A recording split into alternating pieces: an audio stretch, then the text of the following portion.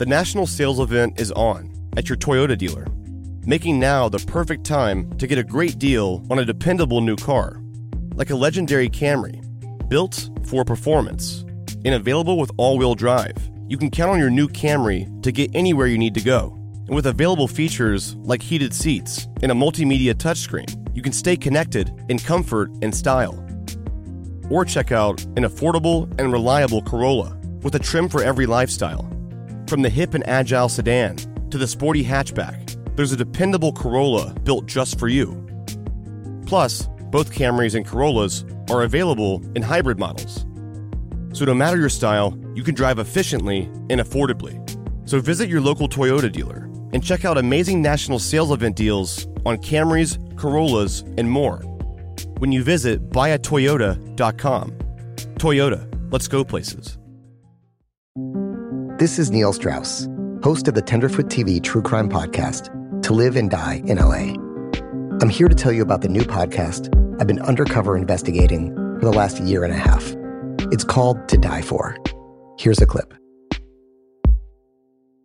All these girls were sent out into the world and they were told, try to meet important men, try to attach yourself to important men. The voice you're hearing is a Russian model agent telling me about spies sent out to seduce men with political power.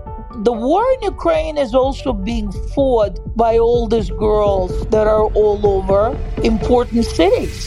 For the first time, a military-trained seduction spy reveals how the Russian government turned sex and love into a deadly weapon.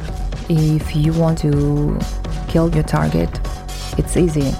You just seduce him, take him somewhere, start having sex, and then he's very vulnerable, so you can kill him easily. I'm Neil Strauss, and from Tenderfoot TV, this is To Die For, coming March 26th. Listen for free on Apple Podcasts.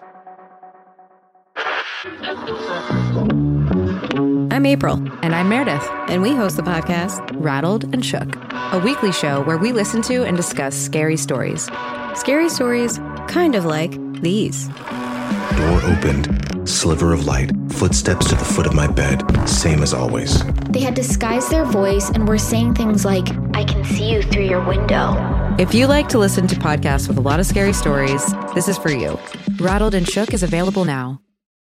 More than 40 GBI agents swarmed a pecan orchard in Ben Hill County this afternoon. Not one, but two former students from that school under arrest. With the intent to indeed cause serious bodily harm to the person of Tara Grinstead. Charging Brian Alexander Duke with the murder of Tara Grinstead. From Tenderfoot TV at Industrious Atlanta, this is Up and Vanished, the investigation of Tara Grinstead. I'm your host, Payne Lindsay. Tara Grinstead was reported missing on October 24th, 2005, which means we've just passed the 12-year mark since her disappearance. Last year at this time, I had just released episode 6 with the suicide story, and since then, so much has changed for everyone. Firstly, we now know this is no longer a missing persons case. 2 men, who were former students of Tara's, now face charges in relation to her murder. And on top of that, there's a gag order in place. In today's episode, I want to revisit Tara's case and reflect on all the changes between then and now, 12 years later. The South Georgia grand jury has indicted Bo Dukes on 3 charges connected to Grinstead's death. Investigators say the Dukes helped his friend Ryan Duke bury Grinstead's burnt body in a pecan grove.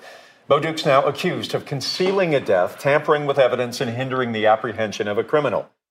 As soon as I heard the news about Bo Duke's newest charges, the first person I talked to was Philip Holloway.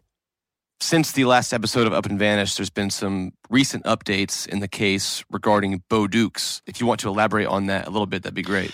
You know, there really has been a big development because in August of 2017, a grand jury in Wilcox County, Georgia, indicted Bo Dukes 4 additional felonies: making a false statement, hindering apprehension of a criminal, concealing the death of another. The indictment is structured in a weird way because it charges him with 2 counts of making a false statement, 1 count of hindering apprehension of a criminal, and 1 count of concealing a death of another. And the problem with that is that this all supposedly happened in June of 2016 in Wilcox County. Allegedly, he's basically being accused of lying to Agent Shadell in June of 2016. So was he on their radar before 2017? Obviously, at least Bo was. And what they're accusing him of is lying about his role in the death of Tara Grinstead. This new indictment deals with a conversation supposedly had between Agent Shadell of the GBI and Bo Dukes, and it deals with lying about a conversation or information that Bo discussed with someone by the name of John McCullough. That's listed in count 1. Specifically, it says he denied to Agent Jason Shadell that he did not discuss Tara Faye Grinstead with John McCullough. Now, the double negatives notwithstanding, it doesn't go into much detail about how that was untruthful, but it is alleged as a false statement. When we went into this case, there seemed to be no doubt that Bo was going to be the centerpiece of the trial of the state of Georgia versus Ryan Alexander Duke, and that his testimony, him coming forward, that was sort of the big break in the case, because until early 2017, none of this was on their radar, or at least Ryan wasn't on their radar. But interestingly enough, we start talking about statutes of limitation and whether or not there was a search of the pecan orchard made by Irwin County back in the months following Tara's disappearance. And the question is raised in Up and Vanished and other places, quite frankly, about whether or not there was a problem with the statute of limitations. The next thing you know, we wound up with an indictment that alleges an offense in the summer of 2016, well within the statute of limitations for the crimes that are alleged in Wilcox County. So you've got to wonder, is Bo going to be the centerpiece of this trial? Because they're accusing him not only of being a liar, but of being a felonious liar. And how can you have such a witness as the centerpiece of your trial?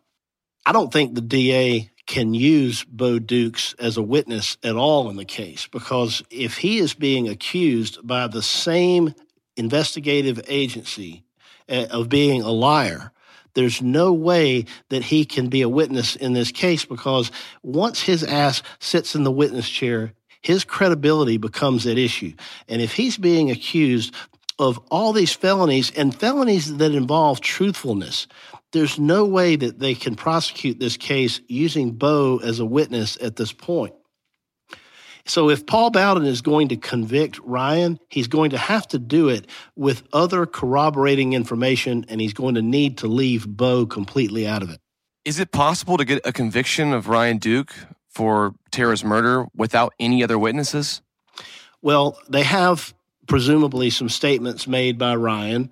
They have presumably physical evidence that was obtained from the pecan orchard following the GBI search. Exactly what that is, I don't know, but they do require some corroboration if Ryan has made any incriminating statements. And then we also have to ask ourselves, who else might be on their witness list? Who else might they have talked to after they interviewed Bo Dukes? Where in this case does this John McCullough come in, and who is he? What statements might Bo have made to John McCullough? Because the Wilcox County indictment really brings this person in as a new player, and the GBI is alleging that Bo has made statements and had a conversation with John McCullough about what happened. But still, if what's in question is Bo's truthfulness, if he told somebody else something about what happened to Tara or what Ryan did, he could also be lying there, too.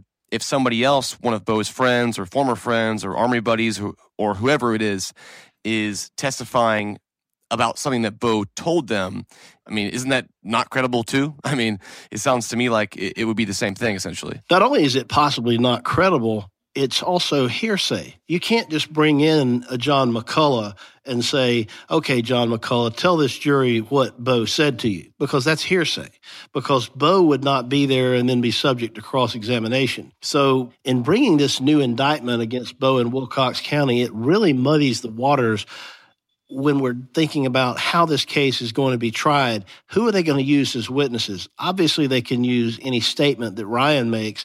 They can use any corroborating physical evidence that they might have. They can bring any other witnesses who have direct knowledge of anything about the case, but they cannot bring in people to testify to hearsay. And given what's happened at this point, I don't see any real way to bring Bo Dukes in as a witness because the state of Georgia is accusing him of being someone who is not trustworthy, or to put it another way, the state of Georgia says this guy is not worthy of belief. But hey, jury, why don't you believe him in this case? So it doesn't make sense. It doesn't make sense why they would use him at all. Do you think that there might be a scenario possible where they obviously try to convict both of these guys, Ryan Duke for the murder of Tara Grinstead and Bo Dukes for helping cover it up and all the lies he's told? Let's say, would it be possible that they do not have enough evidence to convict Ryan of the murder, but they still can convict Bo Dukes for what he did because he actually admitted it, and they were able to corroborate that story by finding the body? That's absolutely possible. I think that given the fact that there's 2 indictments against Bo, granted that one of them may have a statute of limitations defense, the fact that they've indicted Bo twice in 2 different counties within the same judicial circuit tells me that they are trying to convict Bo and probably trying to send him to prison. You got to bear in mind the indictment against Ryan is in the Tifton Judicial Circuit in an entirely different county. So the evidence that one would use to try to prosecute Bo is entirely different than the evidence that would be used to go after Ryan, or at least partially different. There may be some overlap, but these are all 3 distinctly different indictments. I see. It's been over 8 months now since the arrests, and we're approaching 9 months, slowly approaching a year since the arrests. What kind of timeline are we looking at here? I know that these things can take a while. This is a very complex case, the biggest case file in the history of the GBI. But, are we any closer than we were at the end of the season? If you're talking about how close we are to trial, they're keeping this very close to the vest. But given what we know about how fast things work in Irwin County and how quickly cases go to trial, this case is not yet on the radar for trial. It seems that there's a lot that needs to be done. The Supreme Court is still considering the gag order in the case. It's not impossible that the DA might want to go ahead and get the case tried before the Supreme Court even rules on the case, which would render that moot. But it's still Irwin County. And remember Dusty telling us about people that sit in that jail for 2 to 3 years without going to trial? It would not surprise me if that's not where we are here, that we're just in a very long holding pattern waiting for trial. I know it's Irwin County and things move slowly and differently down there, and it's a small town, and some of the rules seem like they don't apply down there. But this is a national story now. This is a huge case that has eyeballs on it from all over the country. Shouldn't that make a difference in the way they move in this case? It should make a difference because they say justice delayed is justice denied. There is something that the defense could do at this point. They could file what's called a plea in bar, and they could say, Judge, it would be unconstitutional to try this case because of pretrial delay. Our client has been sitting in jail awaiting a trial for so long that our ability to present a defense has been hampered to the point that it's violated his constitutional right to a speedy trial. Now, that's oftentimes a high burden, but I think we're approaching the point where a prudent defense counsel might at least have to consider asking a judge to dismiss an indictment based on pretrial delay. And what do you think the judge will say to that? I can tell you that those types of motions are seldom granted, at least by trial courts. The way that people win when they do win on such a motion is it gets denied by a trial court, and then that gets reversed by an appellate court. But it's not beyond the realm of possibility that Judge Cross could say, you know what, it has been too long, and that your constitutional rights are violated, and they would dismiss the indictment. The biggest change between the end of season 1 and now from a legal perspective is that I am fairly certain that Bo Dukes will not be a witness if there's ever a trial in the state of Georgia versus Ryan Alexander Duke.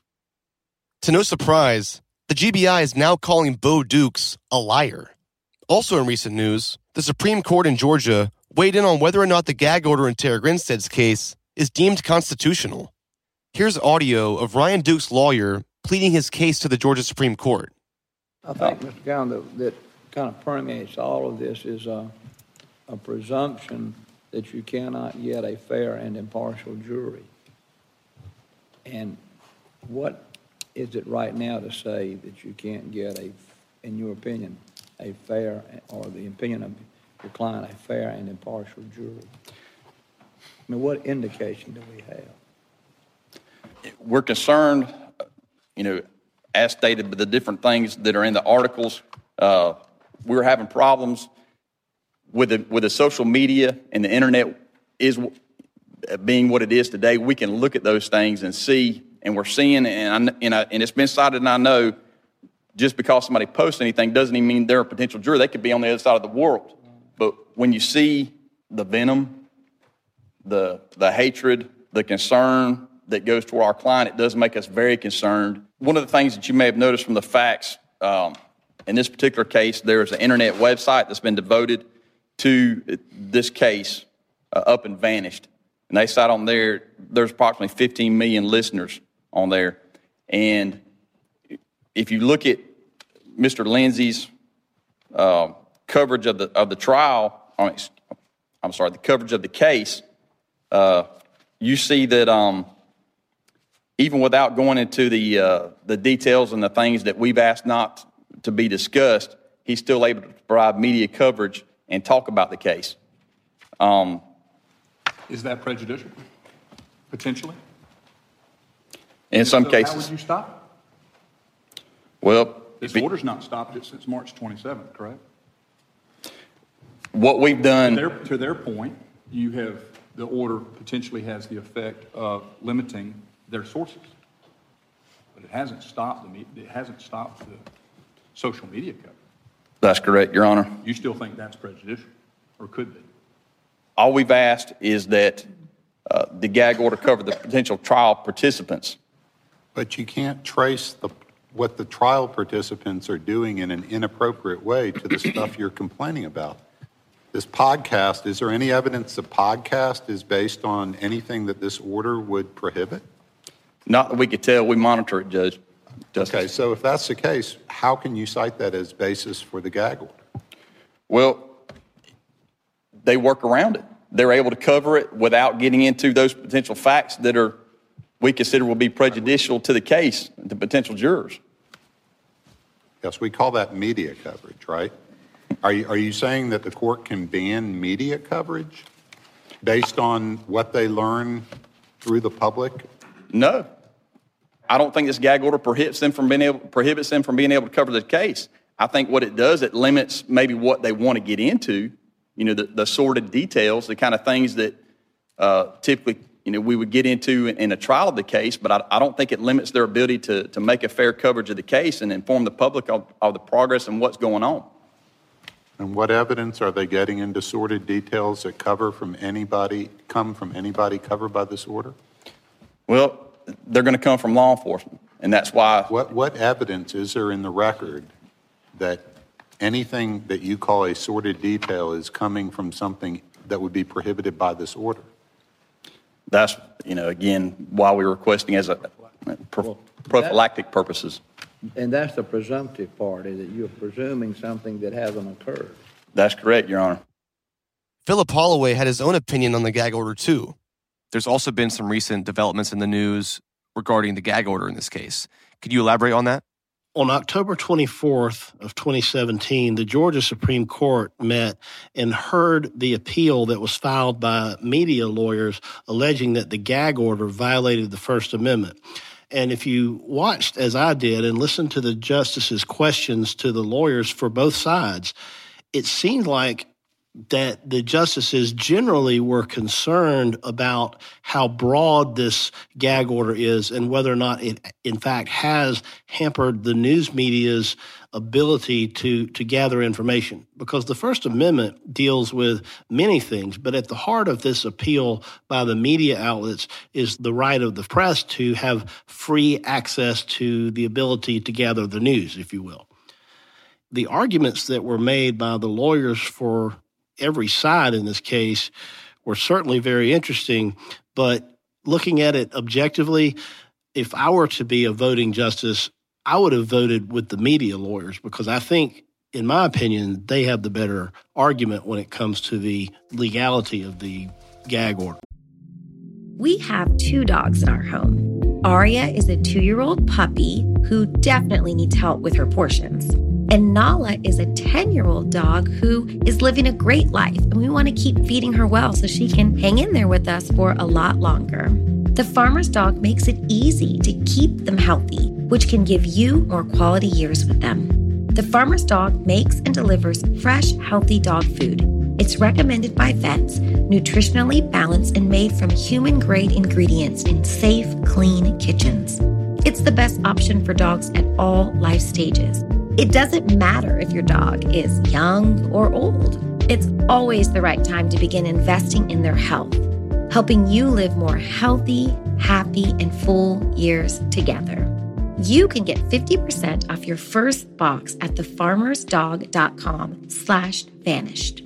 Let the Farmer's Dog know we sent you. Use our code or click podcast after you sign up for your first box. Let Tend Dental make your dream smile a reality. We offer a variety of top-rated treatments, including Invisalign aligners. And for a limited time, Tend is offering $750 off orthodontic treatments. Offer valid through January 31st, so don't wait. Visit hellotend.com/sale. That's hellotend.com/sale. And book your free consult today. Just like I mentioned in the podcast before in the past, in the courtroom that day, the defense counsel for Ryan Duke and the district attorney who is prosecuting Ryan Duke were both sitting at the same table once again, and they were there in support of the gag order. Why do you think that is? Both sides of this case, the prosecution and the defense, very much want this gag order to remain in place. I can see why the defense would be supporting a gag order because they're trying to avoid a tainted jury pool. The prosecution also is interested in maintaining the integrity of an investigation and not have wild theories and speculation and rumor make their way out into the media. So both sides do have sort of parallel interests here. But the problem with both of those arguments is that there are other remedies. A police chief or the director of the GBI could simply issue an order and say, look, nobody who works for me is allowed to talk about this case. And if you do, I'm going to fire you. So that has just as much effect, if you will, as a judge's order. And as far as a fair trial for the defense, there are lots of other things that would work. And I really don't know why anyone would even conceive of having a trial in this case in Irwin County, because it has literally permeated and saturated the discussion in that county since Tara up and vanished. I think that a change of venue almost has to occur, and that would be the best remedy against a tainted jury pool, not some gag order that's as broad as this one is. With the way reporting has changed in recent years, with technology, social media, Twitter, podcasts, all that stuff, this to me seems like it could be an even bigger deal than it is now, because the defense is bringing in this podcast, which is a generally new form of reporting and journalism that's only about 10 years old, if that. And they're basically saying in some way or another that they do not want me and this podcast to be able to report like I have been on this case. And I feel like if the Supreme Court rules in favor of removing the gag order and supporting the First Amendment for people like me who make podcasts about true crime stories, I think it's a huge step forward when it comes to other people who want to do what I'm doing years from now. I don't know of any other case that's been in the Supreme Court that is regarding the First Amendment in a podcast. And I feel like this could set a precedent for what to expect for other podcasters in the future. Well, I think there was a ruling recently by the Georgia Supreme Court where another podcast, I think it was Undisclosed, wanted access to some audio from a trial. And the court, in a very technical ruling that had nothing to do with the First Amendment, said that the trial recordings were, part of the record, but there was no right that a podcast had to force somebody to give over the audio of a trial. But short of that, this is absolutely a major development in not only the recognition of what podcasting can do, because we have the ability to reach audiences that are much wider than the media outlets that brought this challenge to the gag order. I mean, hundreds of millions of listens worldwide versus the media market for a local Atlanta TV station. That's huge. So you now have the Up and Vanish, this one little podcast that you started out of your apartment, now becoming center stage before the Georgia Supreme Court. And it's there because somebody had the wherewithal to go down to this small town, and they didn't know anything about it, and just start asking questions. And the questions, that's what shook the trees that caused people to talk. You shake enough trees, leaves are going to fall, nuts are going to fall, you're going to learn some information. And that's what happened. Things got stirred up to the point that people started talking. So the podcast has absolutely made a difference, and it has the possibility to make really, really good case law depending on how the Supreme Court rules. The other thing that you got to take into consideration is that the podcast has not necessarily been in lockstep with the narrative that has been presented through the warrants and the indictment. We have questioned a lot of things about this case. We've talked all along about that we want the case to be solved, that we want the truth to come out. We don't want some partial truth, and we don't want some fake truth. So we want it solved. They're claiming that it's solved, and we have openly questioned whether they've gotten it right. Yep. There's definitely been a sort of a love-hate relationship over time, and it's changed over time. Because when this arrest took place and these indictments occurred, immediately we started looking at it and saying, wait a minute, something about this may not exactly make sense based on what we know. So when it comes to the Supreme Court's ruling on the gag order, what happens next? What would happen would be the Supreme Court would either say that the gag order was not unconstitutional and it would stay in place as it currently is, or they could say part of it is constitutional, part of it's not, and send it back to the trial court with instructions to make appropriate modifications based on what the Supreme Court may or may not find to be unlawful about it. So when should we expect to hear their decision? The Supreme Court usually takes several months, depending on whether or not the justices are in agreement. One interesting side note, the Georgia Supreme Court now has 9 members on it. One of the members of the Supreme Court recused herself from the deliberations because of some political connections that she has to one of the lawyers who did not directly represent the media, but also filed what's called an amicus brief, which is sort of like a third party intervening saying, yeah, we don't represent this TV station, but we agree with them. So because of some connections that were personal or political between one of the justices, there was only 8. So it could turn out that there's a tie. And if there's a tie, the ruling stands as is and the gag order stays in place. Besides legal developments, there's recently been some personal and emotional changes in Tara's case. Dusty Vassy passed away on September 8th, 2017 from cancer. Dusty was a huge help to me during my investigation, not to mention a real friend. And I'm not just saying that. Out of every single person I met in this case, I was closest to Dusty.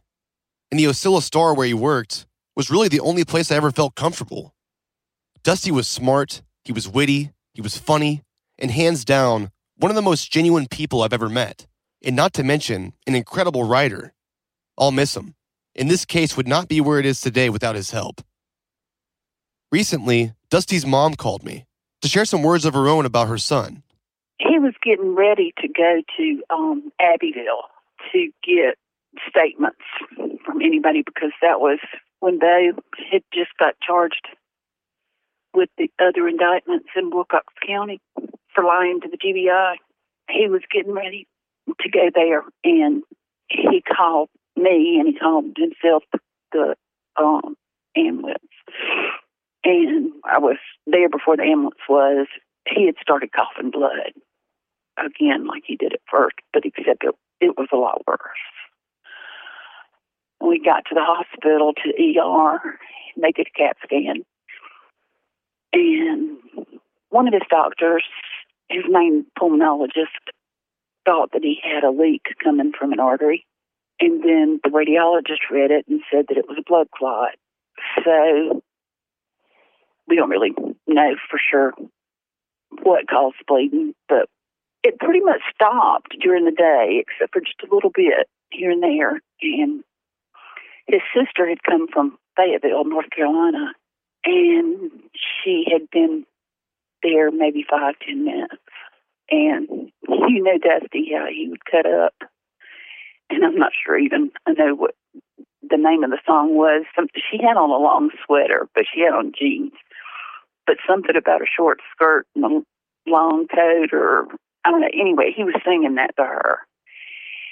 And his typical self, you know, trying to be funny. And he started coughing. And when he started coughing, he started bleeding again. And it never stopped. I don't think anybody expected it to happen that soon. He wanted to write the book on Tara.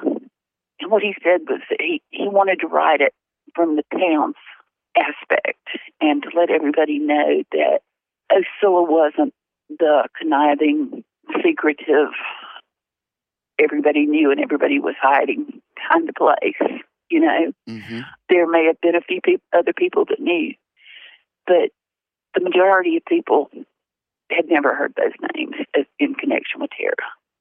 But he was so glad he started the podcast because it did bring light to a lot of things and uncover a lot of leads and brought it back out into the limelight, so to speak. And he was really glad of that. But he really wanted to write his book after there was closure. Of course, he's not going to have that chance anymore, but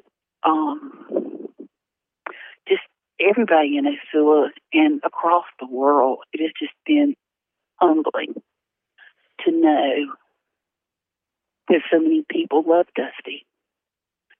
We actually live in Irwinville, which is a small community like 9 miles away from Osceola, which is where Tara went missing and where Dusty worked at the Osceola Star.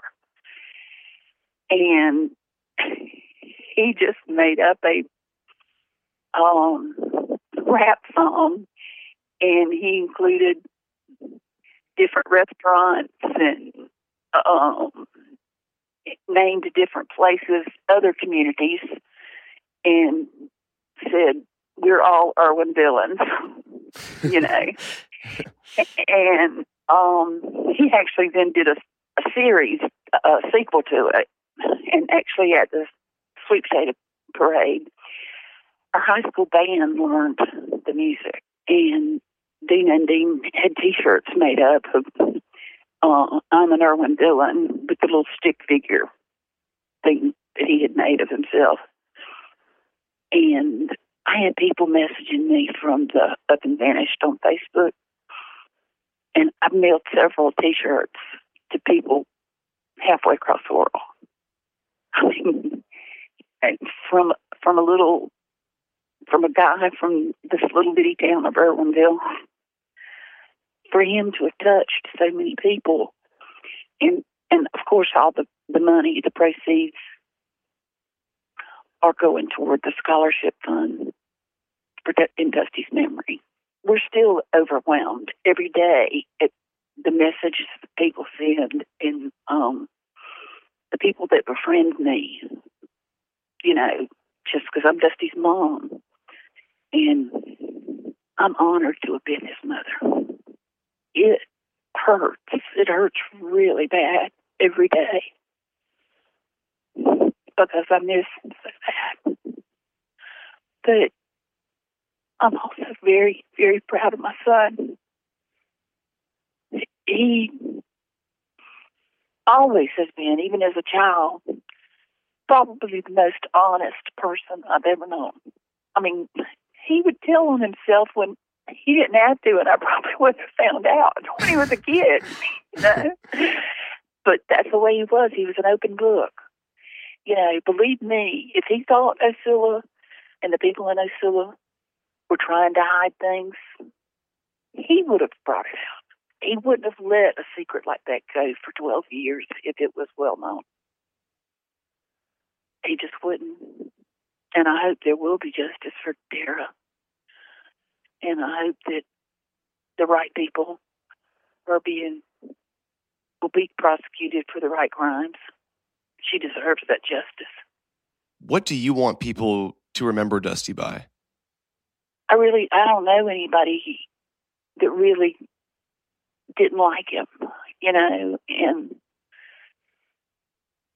I didn't know this many people did because, of course, you were the one that, in the podcast, is what made him well known everywhere. But really, it was just who Dusty was. It was his character. That's what people liked. Yeah, because that's why people liked his columns, because he made fun of himself. How can you make fun of somebody if they're going to do it first? You know,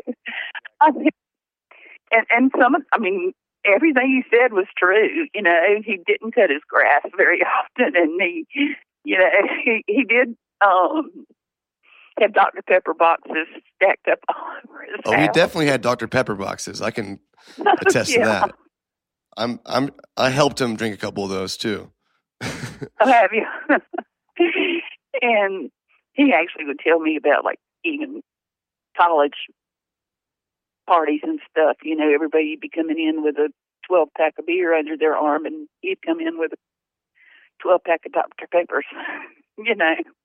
Is there anything that people can do to help out? And if they can, how can they do it?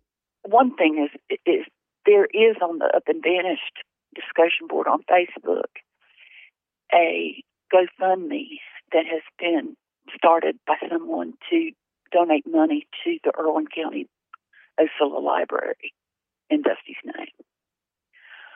But also, Dina and I are working on this, trying to raise enough money to keep a scholarship going.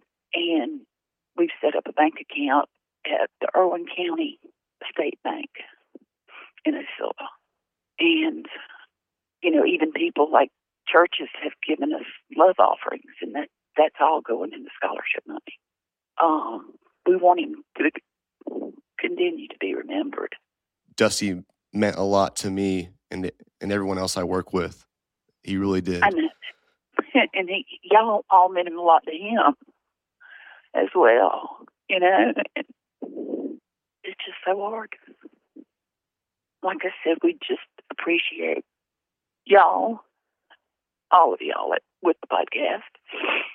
And all I can say is I'm just very proud of him. And he was truly the person that people saw. I mean, you know, like I said, there was nothing fake about him. His dad's sister wrote a letter. She wasn't able to come when he passed for the funeral. And she wrote a letter that she did come when his dad died.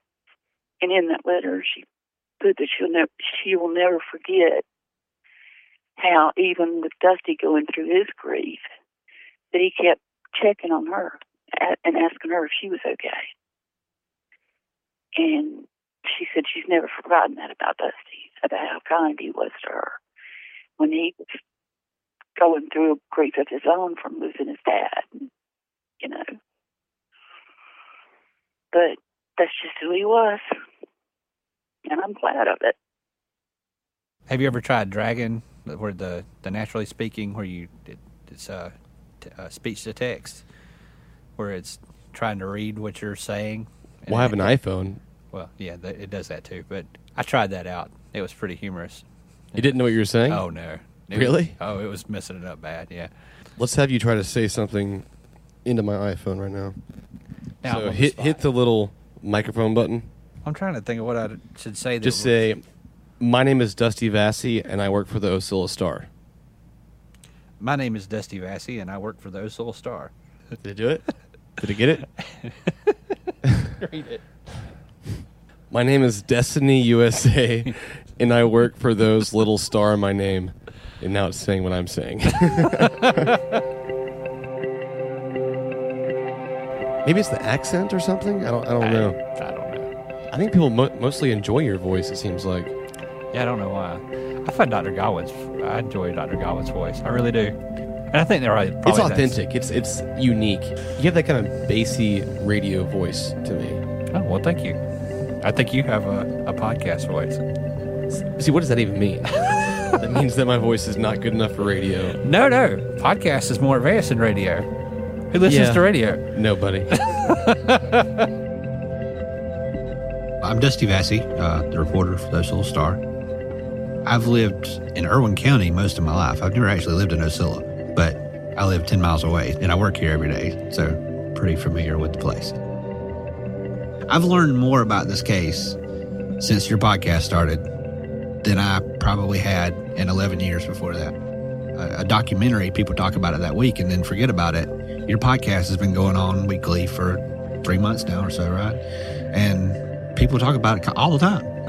Government employees, police officers, people that work at banks, clerks at stores. I mean, I think there's just like almost an itch to have this, to know what happened, you know?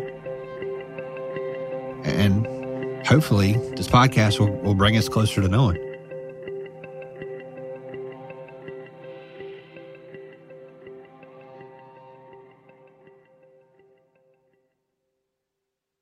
Dusty's mom has started a scholarship fund in his name to be awarded to students who pursue their passion in writing, just like Dusty did.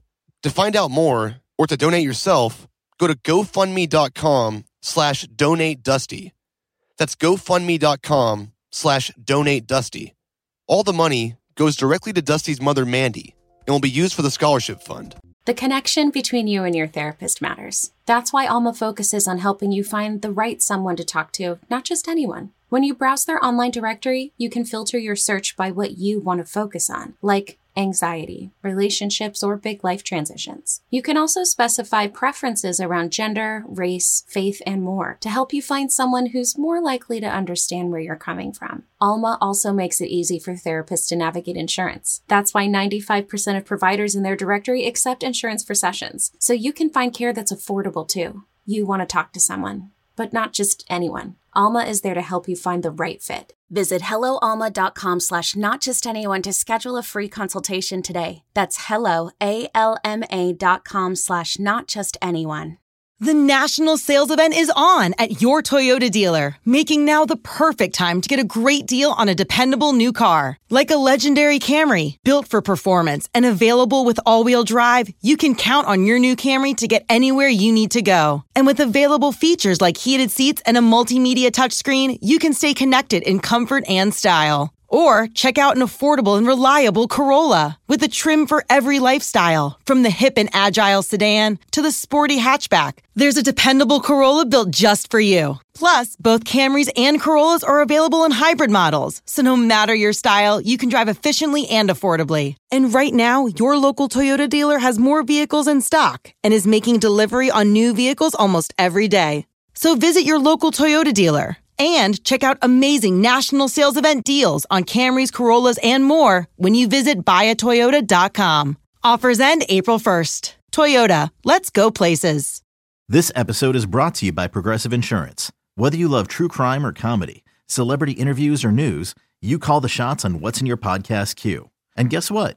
Now you can call them on your auto insurance too with the Name Your Price tool from Progressive. It works just the way it sounds. You tell Progressive how much you want to pay for car insurance, and they'll show you coverage options that fit your budget.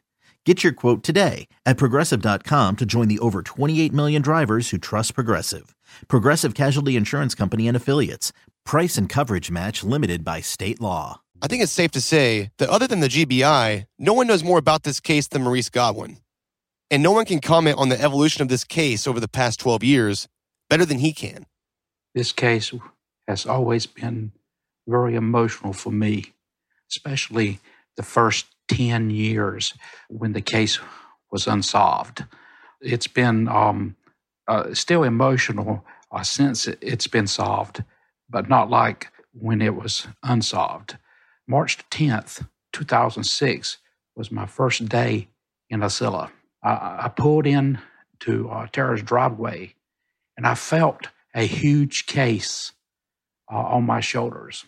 A sense of urgency prevailed mainly because a lot of confidence had been placed in me by her family.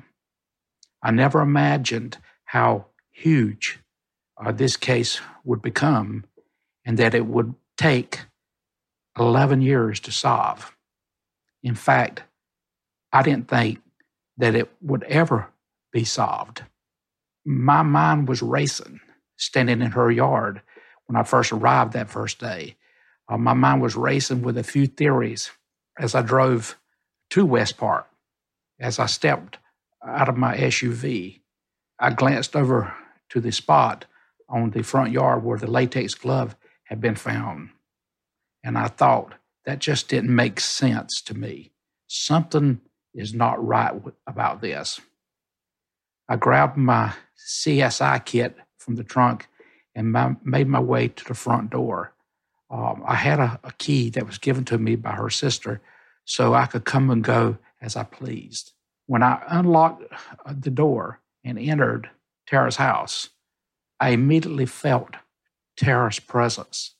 As I glanced at the tall cabinet that held her Miss Tiffin tiara and various photographs of her pageant wins, I looked around the living room and I saw a TV and a VCR housed in a keepsake cabinet.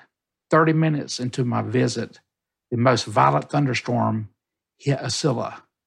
I thought to myself, what have I gotten myself into? I just did a brief walkthrough in the house. It was very, very emotional. I waited till after the storm passed so it wouldn't be so loud from the thunder and the rain hitting the roof, and made my way back to Tara's bedroom. You never get over the eerie feeling of walking into a room where a victim was possibly murdered. I was very emotional, but soon straightened up and went back to work. It was very, very emotional for me, and it still is. But the emotion now is a lot better than it was during all the years that it was unsolved. And I surf on top of this, the feeling that you're not welcome in our town was no more evident than when I was intimidated during my first night in Ocilla. When the truck, the headlights at the park, the RV park where I was staying at, was just outside of my bedroom window. I endured further frustration, additional threats, and all kinds of obstacles while seeking justice for Tara. You know, it's just been very, very difficult for me, but I took a chance. I was in a boat in the ocean with a huge hole in it, and after 10 years, I felt like I was sinking. And when I saw the internet post that Payne had done, seeking information, trying to do something like a documentary on the case, I said to myself, this might be the life raft that I need to try to do something with this case. And it was.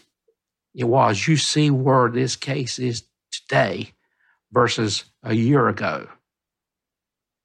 The podcast and this Up and Vanished team, in my opinion, is responsible for the status of the Tara Grinstead case as it currently is. The police chief of Ocilla said back in 2008, this is a case where we don't even know where the haystack is to look for the needle.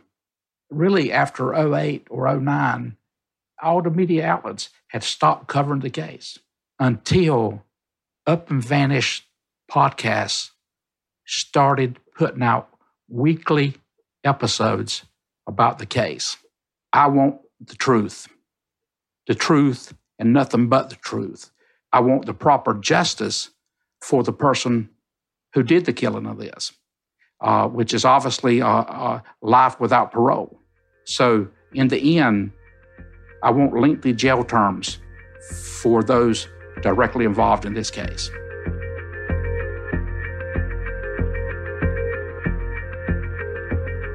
Thanks for listening, guys. Today's episode was mixed and mastered by Resonate Recordings. If you want to improve the quality of your podcast or start a podcast of your own, go to resonaterecordings.com and get your first episode produced for free. Thanks, guys. I'll see you soon.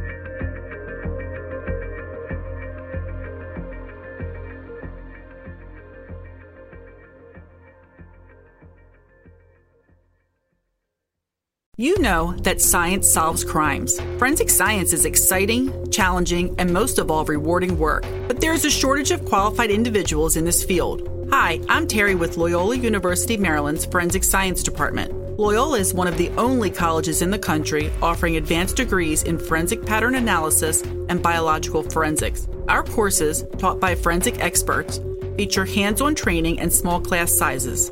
They are based on real crime scene and forensic examiner training programs to ensure you are ready to make a difference. Our programs are open to students from a variety of academic backgrounds because we believe everyone can contribute to solving crimes. So what are you waiting for? Discover the excitement of forensic science at Loyola University, Maryland. Visit loyola.edu/forensic for more information. That's loyola.edu/forensic because you are ready to make a difference. Join one of Loyola University Maryland's forensic science programs today. Imagine you're a fly on the wall at a dinner between the mafia, the CIA, and the KGB. That's where my new podcast begins. This is Neil Strauss, host of To Live and Die in LA, and I wanted to quickly tell you about an intense new series about a dangerous spy taught to seduce men for their secrets and sometimes their lives. From Tenderfoot TV, this is To Die For. Coming March 26th on Apple Podcasts. Hey Tenderfoot listeners, this is Eric Quintana. Are you a true crime junkie on a time crunch? Then check out my new daily podcast, This Day in Crime, where my co-hosts and I bring you up to speed on the day's top crime headlines that you may have missed during your busy day. Search This Day in Crime in your podcast app to follow the show.